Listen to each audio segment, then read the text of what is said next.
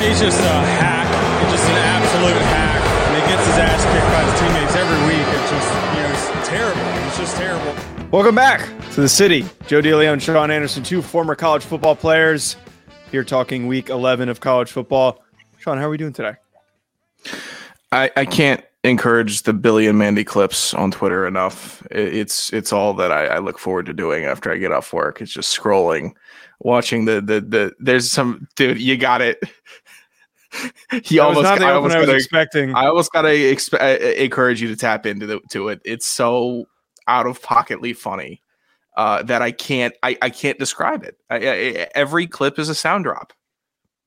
I'm not gonna lie. I was never that in. I've watched Billy and Mandy, but it was one of those shows where I don't know. I was always a little freaked out by it when we were kids. Sure, why wouldn't you be? But the clips are great now as adults. The clips are great as adults. That was never a one seed for me. Ed and Eddie was a one seed for me easily on Cartoon Network. Courage the Cowardly Dog was way too much for me.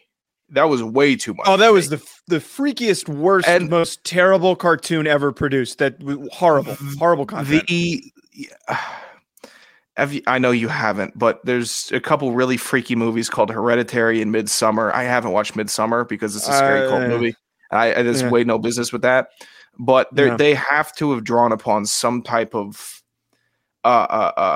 inner workings of humans to scare children that badly in that show. Like, there's no way it should have been that scary because they did it perfectly. Right. They did it so perfectly where in a cartoon, it's that creepy. And it's not some creepypasta animation where it's distorted music or anything. It's just scary. And there's nothing about it that, like, I don't understand how it's a children's show. Like, that's the thing. I don't know if I would sense to me. Because it's genius because it's a children's show and kids are either like SpongeBob the demented older brother kids that have an older brother that have seen some shit.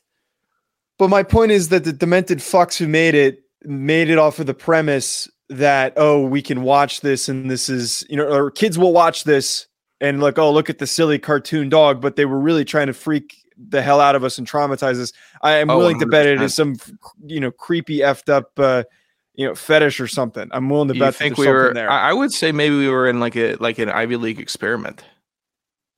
That's quite possible. Like Columbia. To see the brain damage caused? Yeah, to see the brain damage. I'd believe it. Speaking of Twitter, and before we get to the games, as we just kind of let some people file in here, today might have been the biggest mess possible on Twitter, and I can't wait for the rest of this week. But the fact that one, Ballsack Sports is now verified, and then two, we are going to have all these fake verified accounts pretending to be people without any way to prevent that from happening is appalling. Like the Aroldis Chapman thing, the LeBron thing, the Josh McDaniels thing. I wonder how bad it's going to progressively get because even without the verification mark, people were still getting caught. Yeah, I'm not paying for it. Are you paying for it? I wouldn't expect so. Unless you get, but like, how do you get verified without paying for it? Like, I don't understand. So verification was like closed up for a while, unless you, I think, knew somebody or you were just a really big deal and somebody else knew somebody at Twitter. But now, like, there's applications where you have an affiliation and then you write out what you do and why you're either a public figure or someone that needs to be who you are. Like, you or I could actually submit a claim, I think, with our statuses as of right now. I think it's big enough. Because I've tried to before, and you need to be like a reputable journalist on like with a credible site. I see Kevin Moore and like Tyler Cruz are but they're actually doing reporting and stuff like that. So and they have the third of the amount of followers that we have. Not hating. I'm not hating. That's Joe doing the hating, but it is what it is. I just don't have a lot of respect for. Never mind. I'm not going to go down. I'm not going to. I see enough bad things on the show. I'm not going to. Not for them specifically, but for someone for specific types of media people. I'm not going to go down. No. I'm not. How are you going on while not going on? How is that possible? I'm not going to finish. You're trying to shut it down, but you keep on making it worse. I'm shutting it down, but I'm not going to shut down. Sean, I have not shut down my. Wait, this last random tail off topic before we get into this because I was going to set you up for the read, and I got back into sports betting this week, and I placed an egregious 11-leg parlay for the hell of it. But dude, they didn't pass legalized sports betting in California. It is the only state to not pass it because of these self-righteous dickheads in this state. I'm sick of it. It's ridiculous. How everyone here thinks in California thinks that they're so goddamn like they're above like they're God's gift to the right. They think that they're above it to the point where they can't. They just scammed the nation out of like $1 billion in the Powerball. What are you talking about? How are you going to scam everybody? Not confirmed, but very solid conjecture from me. You scam the nation. California needed some dough. So they said, hey, we'll shut down this Powerball thing. We'll mess around with it for a little bit, and we'll give it to somebody in Pasadena by the Rose Bowl on a single ticket winning. Congratulations to him. Your life has changed. But look at all that revenue that just goes to California. Screw that guy. I didn't even buy the Powerball. I should have. There's something so great about it, just thinking what you would do. Even though some people, it doesn't take that good of an effect on them because they're like, oh, I lost and now my life is worse. But for me, it's, I don't know. It's kind of like tripping. Like, you know how people like will trip and have ego deaths and stuff like that? And some people are like, yeah, I never had that because I'm comfortable with myself. I like thinking that lottery dream. It is so much fun for me. In all honesty, too, I think about sometimes doing it, but my one friend, I mean, like we all have that one friend who financially is doing the best out of everybody. And he is the only one of our friend group that always buys a lottery ticket every time. So sure. Like, I mean, his logic's great. It's like, I mean, I'm probably not going to win it, but you never know. Like it doesn't hurt to buy the ticket. So it's a good point. Right. I don't know. Lottery. Yeah. Speaking of sports betting though, Sean, I placed a 9-legger or something like that. I placed a fat college football parlay. A lot of picks, especially ones from the slate of games that we're going to be talking about today. But what betting action are you involved in on? And by the way, I did use BetOnline. Okay. Yes. Good. Look, there's a lot of insane NFL lines this weekend. I mean, just a lot of crazy ones. I know we're college football. We talk college football, but NFL, there's just some craziness. I'm looking up the line for Atlanta, Carolina. I don't bet on Atlanta because that's my team, and I just can't go. Why are they favored against who? Carolina. Atlanta's favored by 2.5. Well, they should be. I mean, Carolina stinks. Carolina should have won the game 3 times versus Atlanta. Last time they played 2 weeks ago. I hate Atlanta so much. Whatever. If you like Atlanta being favored by 2.5 or Carolina being favored by 2.5, which you should, take Carolina +7, take Carolina -7. They're going to beat Atlanta tomorrow night. Head to BetOnline. It's always the fastest and easiest way to bet all of your favorite sports and events, whether that's NFL, NBA, NHL, MMA, tennis, boxing, or even golf. Head to betonline.ag. Receive your 50% welcome bonus for your first deposit. Make sure you use the promo code BLEAV, BLEAV, to receive your rewards. BetOnline, where the game starts. Sean, thank you for doing the read. We got Fresh dropping in his predictions and some questions you got. Anyone who is hopping in, drop a question in. We're going to get to them at the end of the show. Sean, the 3 games that we're previewing this week: Alabama at Ole Miss, Oregon at Washington, and then TCU at Texas for a very key Big 12 battle. Yeah, it's a big. Sean, let's start off with Alabama at Ole Miss, 9-11. Now, we know that there's tension, unreported and unverified tension between Lane Kiffin and Nick Saban. There's the alleged... Kiffin tweeted out a picture of Lane's book today. He's so great.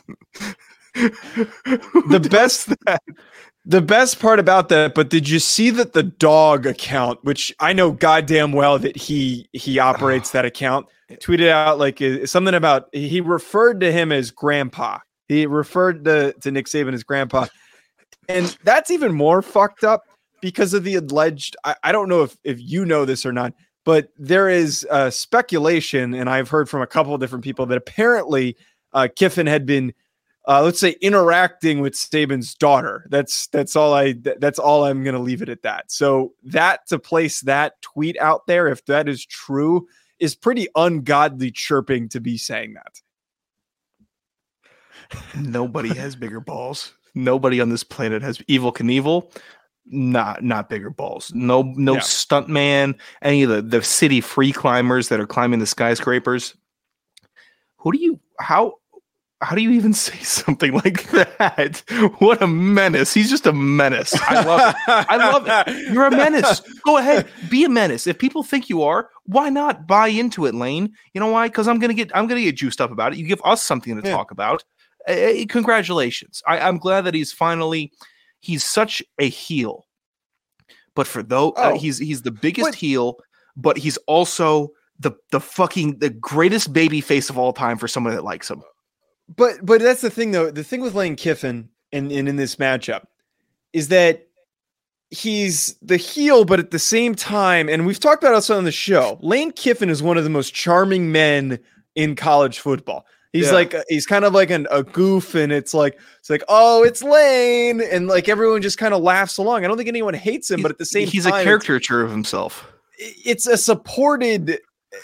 I don't know how to describe it because there's not even like a characterization of what he's doing. There's never been anything like this. It's unprecedented where he's just trolling the teams that he's about to face off against. And he's trolling a guy that he, again, has had open admitted tension with outside of the daughter speculations. They apparently weren't even really on talking terms. Like there's all these just speculation of how much they hate each other. I don't think they interact with one another. To do that stepping into this game when Nick Saban is probably questioning his future, is probably questioning, what he's going to be doing, after this season. And on top of that, probably extremely frustrated about what happened, him losing to Brian Kelly, a guy that he's been dogging for the past 5 or so years. It's perfect timing. And it's how you piss off Nick Saban. You got to do it when you're playing him at home. Here's what Kiffin has done. He has made himself an archetype. Now people that follow him, that act someone like him, it's like actors. Oh, we want a Seth Rogen type. Oh, we want a Matthew McConaughey type. That's an archetype. Kiffin is an archetype of himself. That's what he is. 20 years go by, Kiffin's done coaching. This guy's Kiffin. We want a Kiffin, or we don't want this guy. He's a Kiffin. That's what he's become. It's so fascinating. It is fascinating, and it's, maybe he's got like a little bit of that Mike Leach in him. He's just so different. And this matchup to me, like we did notes for all these games and such that we're talking about today, and I try to have some contextualized stats for when we want to bring them up. But honestly, I don't know if any of that means anything. Lane is going to come out in this game and pull all the stops. He is going to show up and do literally everything that he can do to win this football game. This is the Super Bowl for them because realistically speaking, they're out of winning the East. LSU is probably most likely going to win out unless Brian Kelly does Brian Kelly things and completely stumbles over himself. But this is their shot. Like this is their shot to legitimately place themselves in a really good position for a big New Year's Six game. But most importantly, to get back at Nick Saban, who he clearly does not like. Anything can happen. And hell, the headline that I wrote down, I think is just the only way to describe this. Can Kiffin cuck Saban? That's what's going to happen. Is it going to happen this week? I don't think Kiffin likes seeing that he's 12-point dogs to Alabama. I don't think that he appreciates knowing that Alabama has been kind of whack this year, and they've been a little soft on defense, and they don't have that big playmaker on offense. And then you're still giving them 12 points over you. You're down 12 if you want to cover or push to start the game. Ole Miss is putting up 494 yards a game. Alabama's putting up 482. Typically, this defensive matchup for total yards allowed would be halved by Alabama. Kiffin and Ole Miss, not great here with a 378 per game. But Alabama, 303. I haven't seen that in a while from them. Yeah. Maybe I think if we take this look in, like as you're taking it into what has been successful for both these teams, Ole Miss has a really good rushing attack. Zach Evans and Quinshon Judkins are the best running back pairing in the country. That shouldn't be a hot take. Alabama also has Jahmyr Gibbs, and we know that the success that he's had this season. But if we're putting these teams both down on paper, Alabama's defense is significantly stronger than Ole Miss's defense. Agreed. Like, we haven't seen an embarrassment type week from Alabama's defense, except for maybe the Tennessee game, which was a really, really rough game. Ole Miss got embarrassed by LSU. And like, that's what Alabama's going to try to recreate, is that type of production against Ole Miss. Here's the thing, that was at LSU also, though. They're home dogs, Ole Miss is. 12-point home dogs. They're in Mississippi. I know it's starting at 3:30. It's not a night game. It doesn't need to be, though. Mm-hmm. That could be a home field advantage, because I think the Ole Miss kids and students and everyone that goes there are a little sick and tired of Alabama. A little sick and tired. Now you have the opportunity to stick them with a 3-loss season for the first time in a decade. Go do it. I think that they could, or they could at least cover 12. Let me ask you this. Speculation aside of like what could happen, what do you think happens here? Do you think that Alabama is too down bad, that coming off of this LSU loss, they're hungover, or do you think they're galvanized? Do you think that this is a rallying point for Nick Saban? Because, I mean, realistically speaking, Saban in his career has always turned around to huge victories after bad performances. And I think that he's the type of coach that is going to rally his team and get them ready to go. But at the same time, this is an unprecedented season for the Crimson Tide. I don't think that this game is close at halftime between the two. I think Alabama gets out to a hard lead. And then I think Alabama's going to play how they're going to play in this game regardless of home field advantage, all that stuff. It depends on if Ole Miss can step up to the situation. That's what it's dependent on, because they're going to be down at half. Ole Miss will be. And is it going to be, okay, let's pack it up? Or is it going to be, hey, let's start coming back. Let's start scoring a little bit and try to get some momentum going on our side? Because Alabama doesn't face opposing momentum very well this season. They don't. Mm-hmm. Whereas years past, it's like, hey, we're Alabama. I don't care if you guys think you have the momentum. We're still a better team. I don't know if they genuinely think that way this year. Whereas Ole Miss, if they get some momentum, maybe they can drive that stake into the chest. I do not think it'll be close at halftime, though. It could be 24-7. First quarter, Alabama could have 2 scores pretty easily. I have significantly more confidence in Ole Miss, and this is one of the few games this whole season and this week, as I said earlier, where preceding performances are almost neutralized. They're taken out of the equation for predicting this game. I just really believe that Lane wants to win this one badly.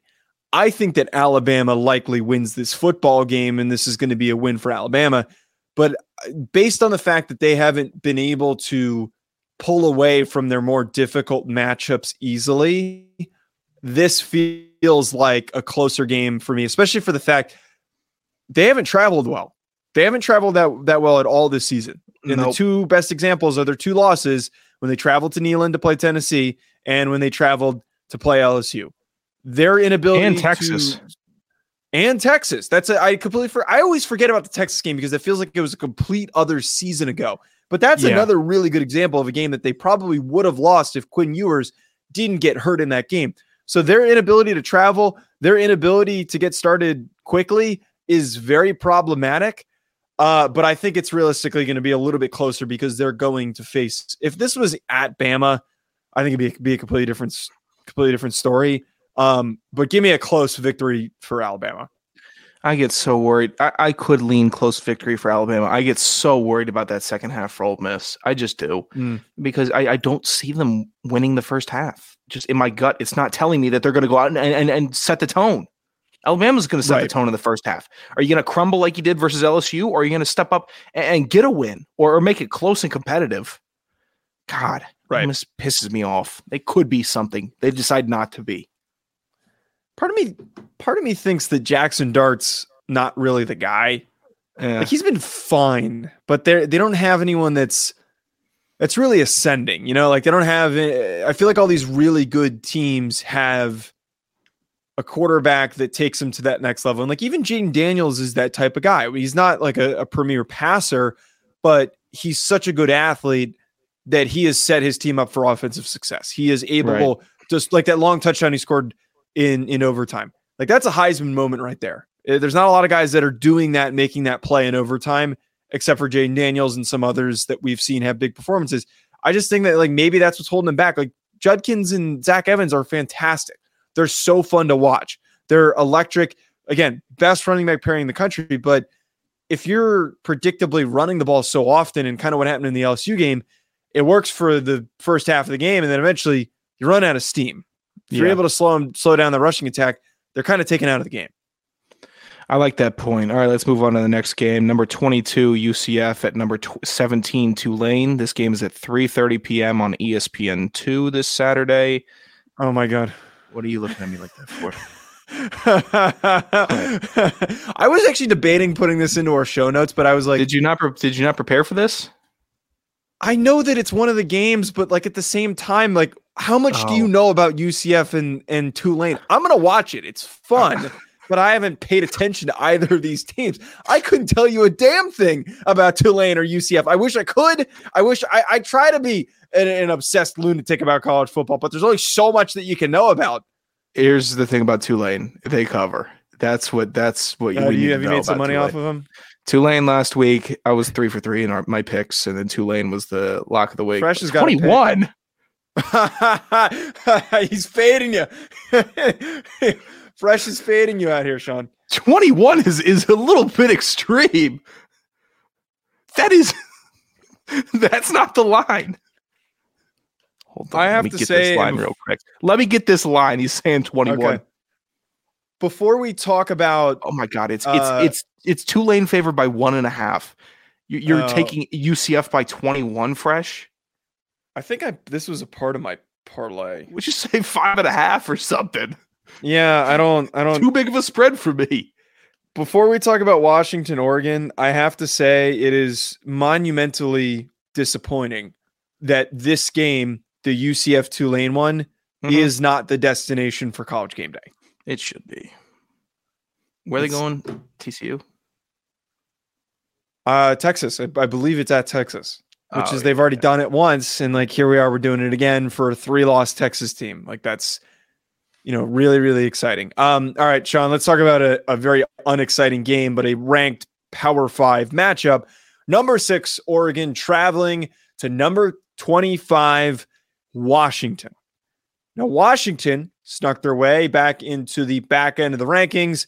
Such just an easy ploy to say, hey, let's throw in the 3-loss Power 5 team in the back end that hasn't necessarily really done a whole lot, but they're a quality program. Now we are obviously talking about this. I'm going to keep this one straight, Sean. I'm going to shoot this one straight.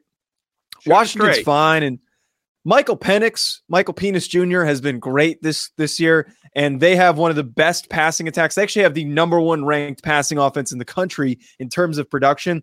But man, I can't pick Oregon to not roll past them. This is just another notch in the belt, man. Oregon is the hottest team in the Pac-12 since that Georgia loss. Sorry, Michael Penix. You're not going to win this game.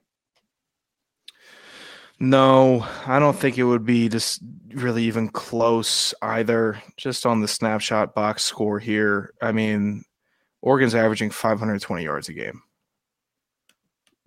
You're not beating that. You're not beating 520 yards a game. Your defense isn't that good to hold them to underneath your average. You're not. Washington giving up 355.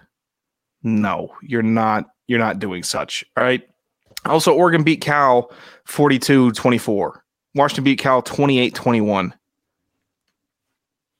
You got to do better than that. This game is not going to be that close. It won't be. And if it is, Oregon, like we said on the last stream, will just flick the light on. Boom. Hey, we're Oregon. We're going to track meet you. You're not going to touch us. And then we're going to also bully you if we want to.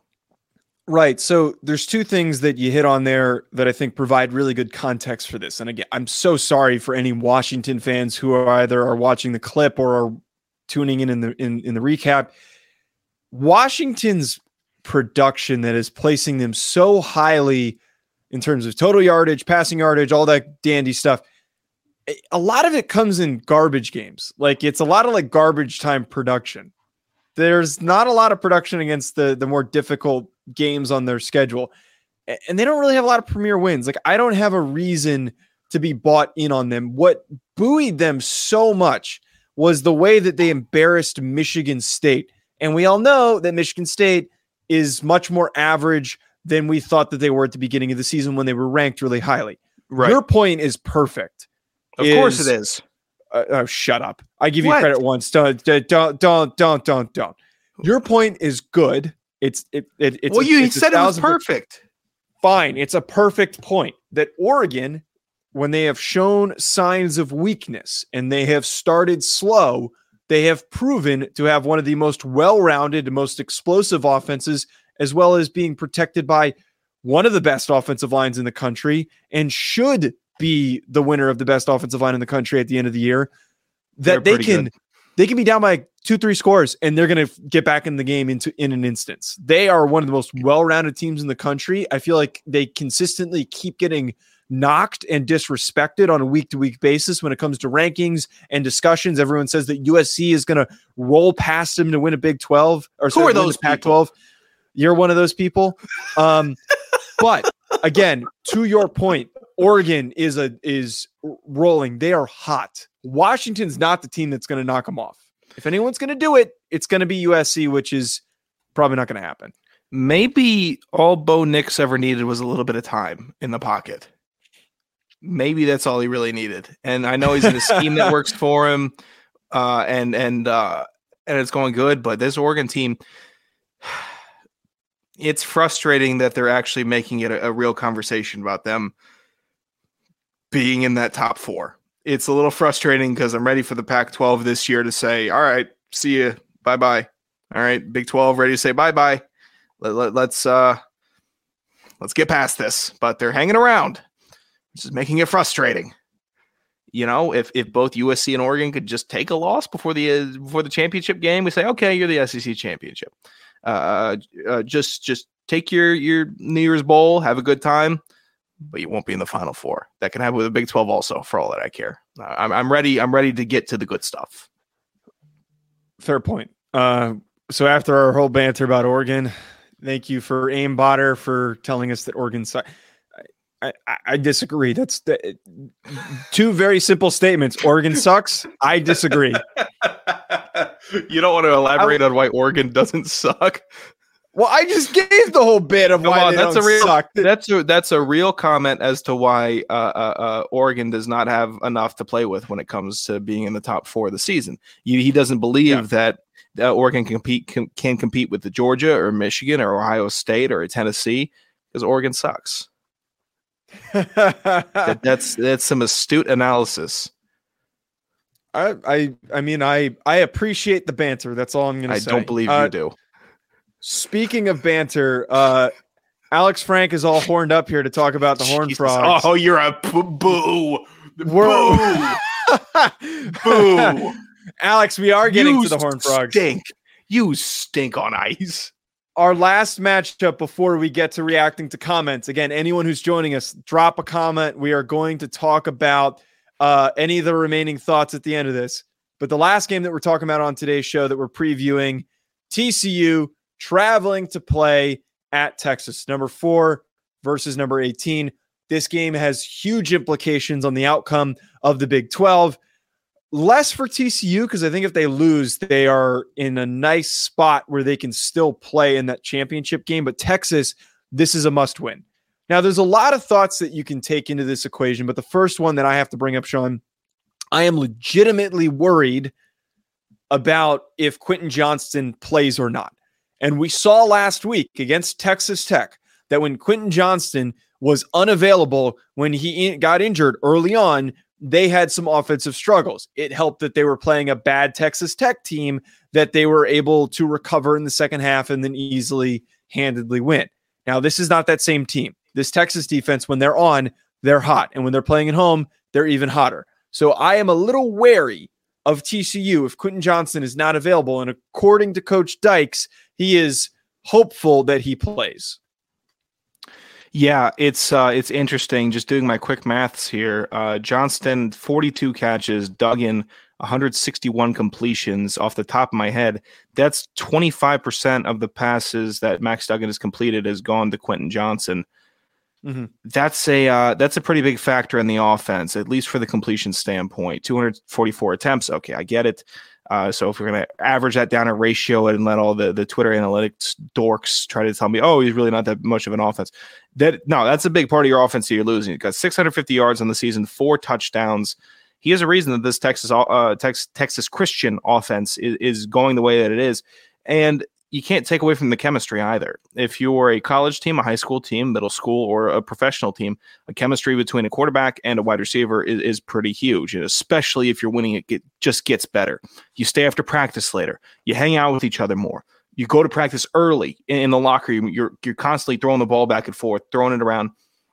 You see when teams are winning that the players on them want to stay on the field longer. The big boys don't want to be. I don't want to be on the field anymore. I'm drenched in sweat. I just lost 4 pounds in practice. Get me to the dining hall, please, and thank you.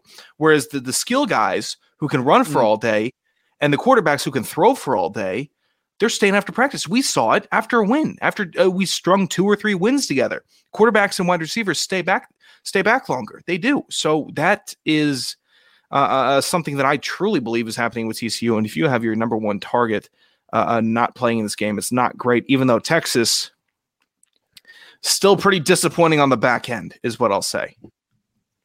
Yeah. Still pretty embarrassing. That Oklahoma State game, I won't get past it. They can't cover worth a damn. They're not tackling in the defensive backfield either. Mm-hmm. So I'm not too worried. There have been defensive inconsistencies for Texas, and like that's to your point. TCU has one of the best yards per completion in the country. Like they, without a doubt, I know a lot of it's Johnson, but the diverse grouping of not only receivers and running backs, but also Garrett Riley is, in my opinion, one of the best offensive coordinators in the country. Someone is going to swoop him up. The scheming by him that there's just guys constantly wide open, I give him a lot of props. The fact that they're able to produce huge chunk plays the way that they do makes them really dangerous in this game. And like you're talking about, the way that they played against Oklahoma State is concerning because TCU could replicate that type of production, and Oklahoma State's receivers they're okay. I think TCU has a better receiving core overall. They've got better offensive weapons, and I take Duggan over Spencer Sanders any day. But again, if we get the Texas team that showed up against Kansas State, and we get the Texas team that showed up against Alabama, I have a lot of faith in Texas. And you know what? Wait. I don't know if I want. I don't know if I want this show to be judging a Kansas State win. Given our thoughts on Kansas State, with you believing them to be overrated, me believing them to be appropriately rated.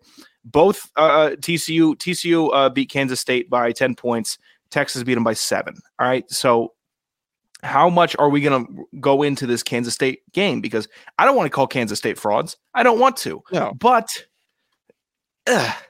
shoe fits, right? Shoe fits a little bit. Shoe's a little big, a little snug. It's not there. Go ahead.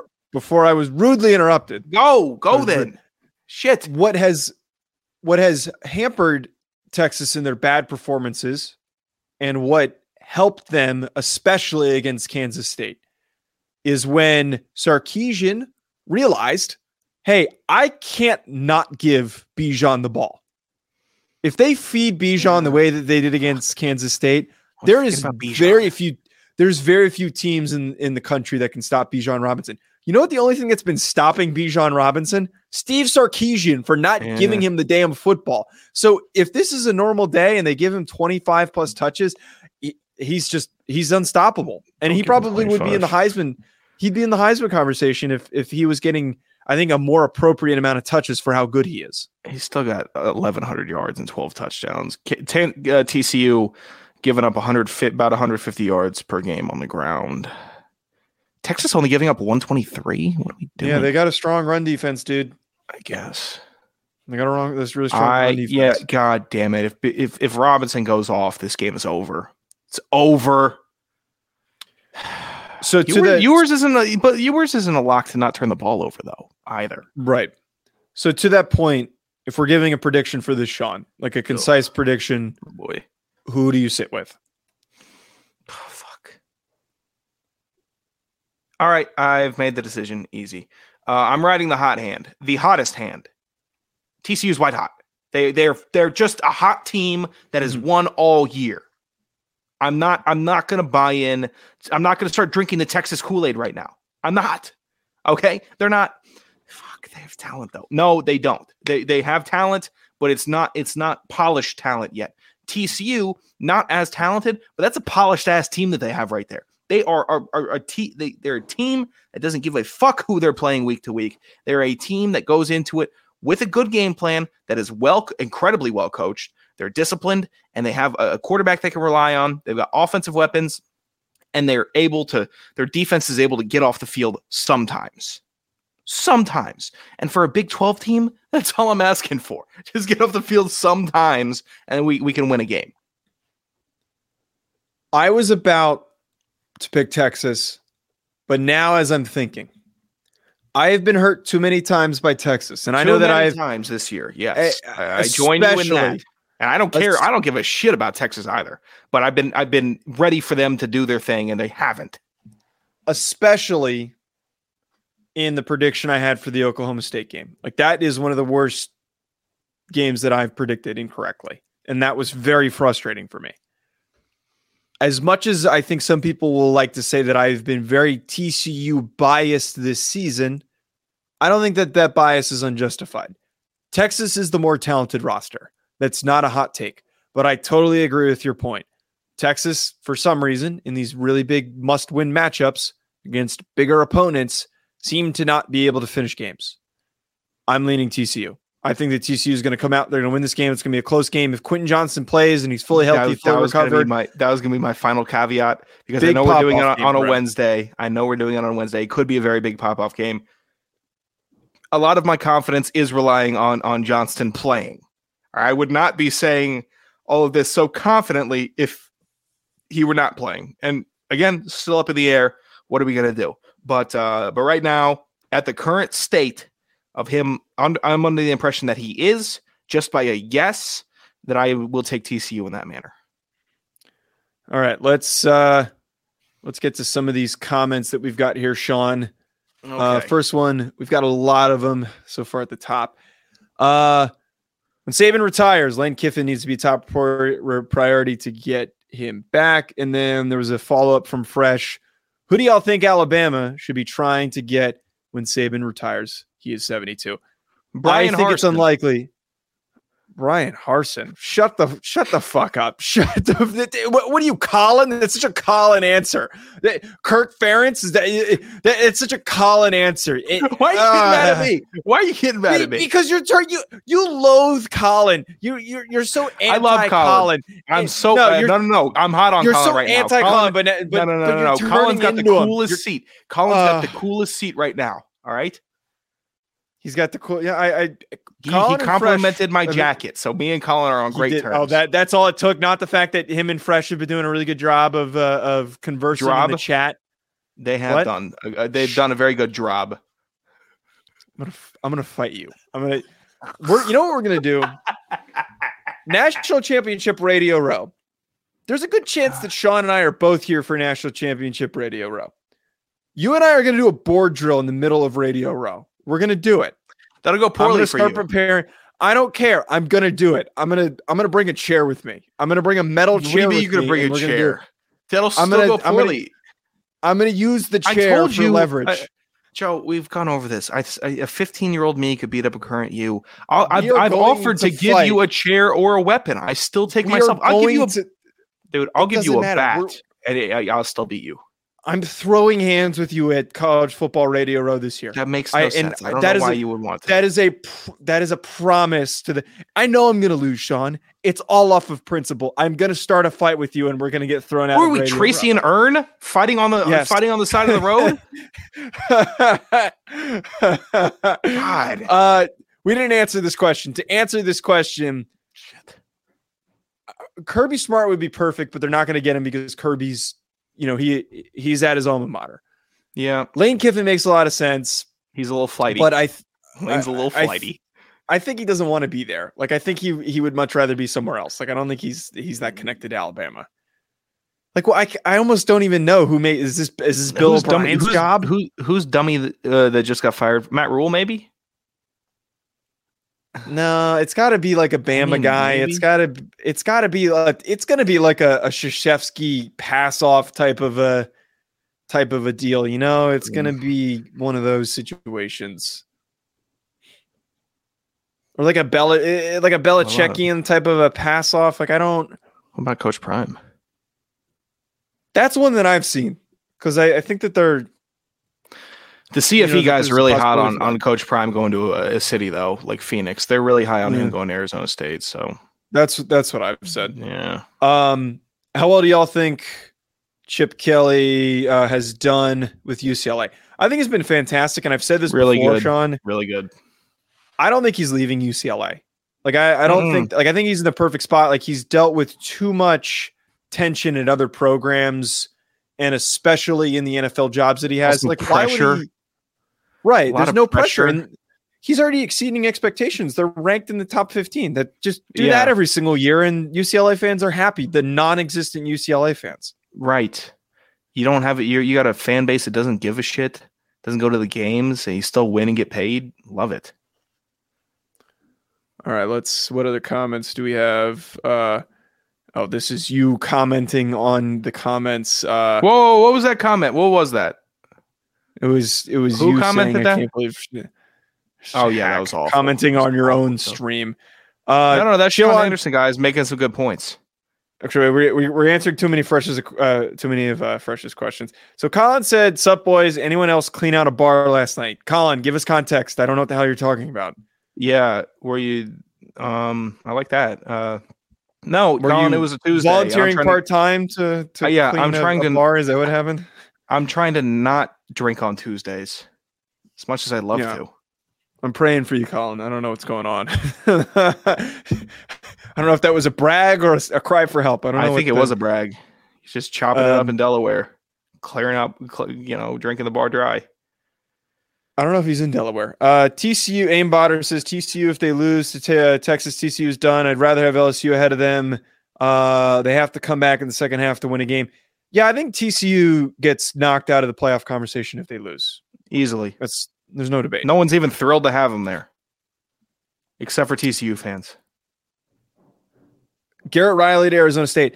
I think he's not going to get hired as a head coach. A big program is going to hire him as an offensive coordinator, and I keep yelling for Notre Dame to do it. Someone's going to hire him as an offense coordinator, and then he's going to get a job. Arizona State's too soon. They're going to be looking for a bigger name, experienced guy. Steve Sarkisian is not a terrible coach. I don't think he's a bad coach either. He was a bad NFL coach. Hated when he was the O coordinator in Atlanta. Hated that team. That offense stunk in the NFL. I don't mind him as a college coach, though. Colin did speak positively on your jacket. I love your jacket, Colin. All right, let's have a bare-chested hug. All right, anyone else who's joining in, feel free to drop a comment. Aim Botter says, give prediction for Clemson versus Louisville. My pick is Louisville.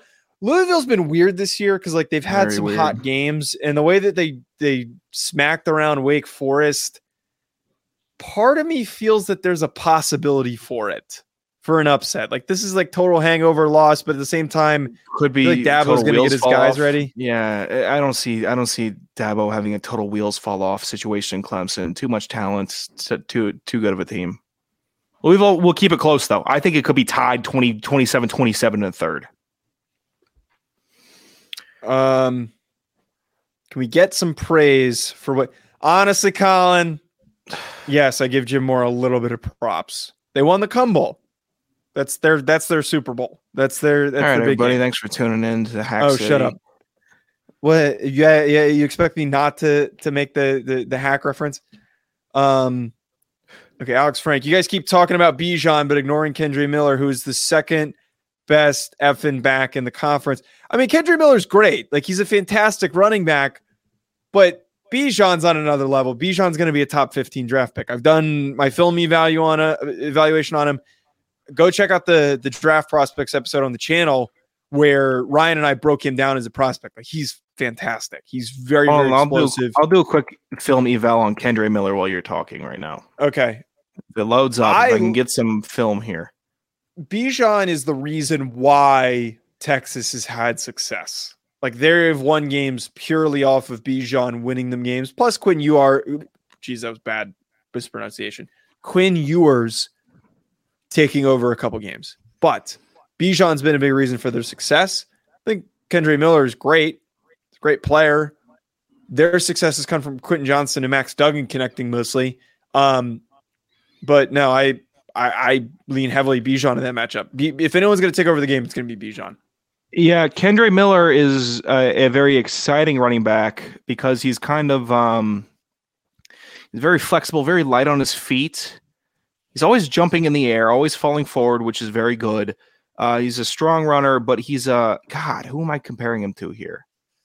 He's just slippery. He's slippery, and his limbs go all over the place.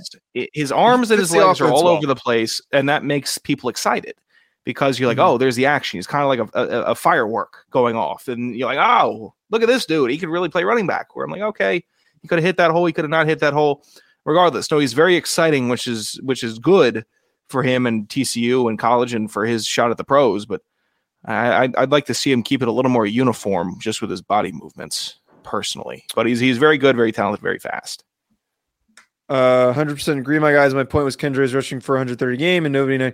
Yeah, I agree that I feel like Kendre Miller is not getting a ton of credit, and it is a little weird that he isn't getting brought up. Duggan's playing so well. The quarterback's always going to. Yes. If Ewers was killing it, we will be talking so much more about Ewers and not Bijan Robinson. That's it. Yeah. If the quarterback's just always going to get the nod from dorks like us. He just will. So if Duggan wasn't doing such a good job running that offense, then we would be talking a lot more about Kendre Miller. This is a fun question, especially because I work with CJ. When are we going to get another CJ 2K? I don't know if. I feel like a lot of athletes these days are playing receiver. Like I feel like a lot of the best athletes are playing receiver, and realistically, to get another CJ 2K, we need another 4-2 guy. Like there's just not a lot of running backs that have that vision and that burst that Chris Johnson. Tyreek Hill could go for 2,000 this year. I know it's receiving, but he'll probably be our next if he stays on pace. Which why wouldn't he? Because he's doing it in Miami this year with a brilliant way to play wide receiver, and that offense is just going crazy. So he could be the next 2,000-yard skill guy. Oh, Colin, it was not a subtle name drop either. It was all over. It was just such a brag. Yeah, go check out Smash and Dash for anyone who's looking for it. His podcast that he does with Lendell White. I think he's even talked about how he transformed the running back landscape. Like it's always been big bruising guys, and it was kind of shifting away from that. But Chris Johnson opened the door for these more scat backs. You know, these quick, fast, explosive running backs like an Alvin Kamara, like a Saquon Barkley. I'm trying to think who else, like a Nick Chubb, like guys Saquon that are really much not a CJ2K type back. But I'm not saying that it's a direct comparison, but like very, very fast, more elusive running backs than hit the hole, grind out. That's kind of a wild statement. That's like calling yourself Allen Iverson of the NFL. With that, who else is a better example that has? Let me think. Who else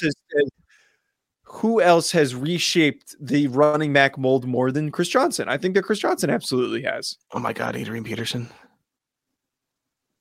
But Adrian Peterson is a throwback. He and Derrick Henry are throwbacks. He was not a throwback when he was going in, man. 230 pounds, big body running back. Like that's what they were. That's like Marshall Faulk issued in a whole different ahead era. Of it. And if you want to say like Curtis Warner did it with Seattle in the 80s and the 90s before that, you can. But I'm sitting here thinking if we're talking about the new entrance of the running back, Chris Johnson's the fastest running back we've ever had. Yes. But he was still running inside zone. That's the thing. He was still running inside zone. That's a good point. But of course. I feel like those guys were ahead of their time a little bit and were uniquely used. But then Chris Johnson was hey, we need to get guys like this. Like Dre Archer's not getting drafted where he's drafted. Yeah. If it wasn't for Chris Johnson. CJ Spiller might not be doing that either because CJ Spiller was supposed to be a Chris Johnson type guy also. He was always in my Madden franchise because he was so fast. I know Marshall Faulk is not running a 4-2, but the pass catching running back kind of issued in a whole new era from the 80s to the 90s, where it's you have the big bruiser, you have a big guy and a shifty guy, and then you have a guy that can kind of do both, and Marshall Faulk, and then you have Kevin Faulk, and you have LT who can catch out of the backfield, even though he's such a true runner and how good he was.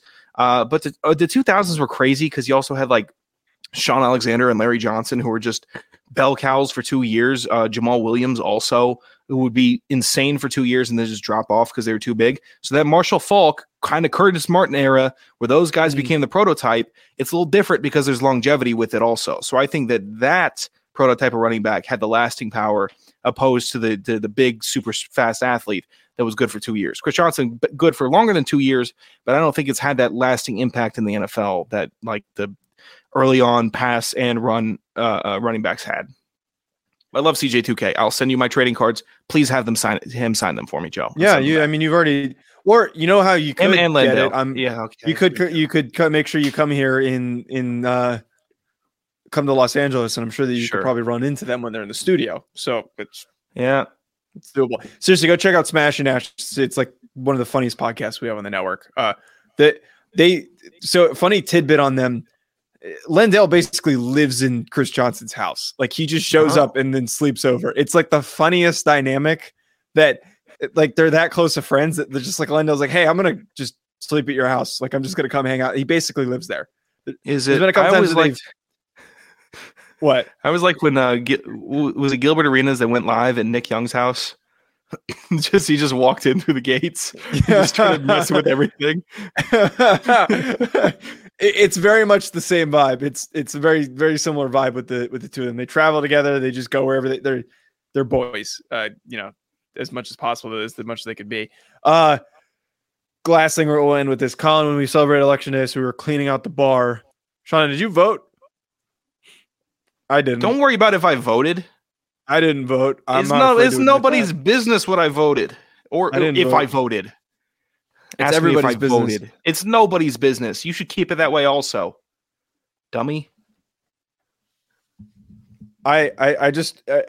I was reminded. Why do you think it's appropriate to ask anybody if they voted or who they voted for? Why in the hell would you even? No. I didn't ask you to tell me who you voted for. I don't give a shit who you voted for. Every single election, Sean, what'd you vote? Who'd you vote for? Did you vote? I don't give a shit who you voted for. It has nothing to do with that. Of course you wouldn't. It was just a simple question. Did you vote? Fuck you. I didn't vote. Fuck you. I didn't vote. Good. How about that? Good. I'm glad you didn't vote. Fuck democracy. God. Oh, whoa. God, you irritate. I think Alex is agreeing with us. Fuck democracy. Why'd you even bring up politics? I don't care that Colin was getting drunk. It has nothing to do with politics. We don't talk vote. I don't like talking about them either. Fucking dipshit Joe Serralo the whole day today and yesterday was talking about this Senate race. I told him to shut up so many times. He's really because you say how funny he is at parties. I bet he's really fun at parties, Joe. That sounds like a dude. Not. He's overrated. At Joe DeLeon at Sanderson Radio. That stock is falling. Joe Serralo stock. That's what you're talking Hack about. City. Honestly, Hack City on YouTube. Hack City wherever you find the pod. Thanks for tuning in. Appreciate you. Yeah.